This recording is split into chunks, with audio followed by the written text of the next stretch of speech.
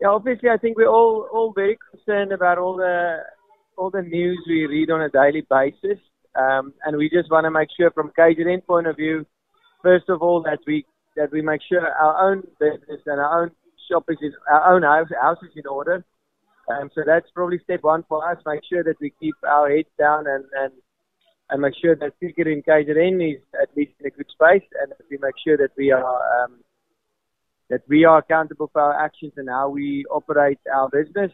And then second of all is just to make sure that we also make our voices heard on the national stage, and make sure that we treat cricket in the right manner. And obviously we're the custodians of cricket in KZN and obviously in the whole of the country. So we need to make sure that we leave it in a better space than what we found it.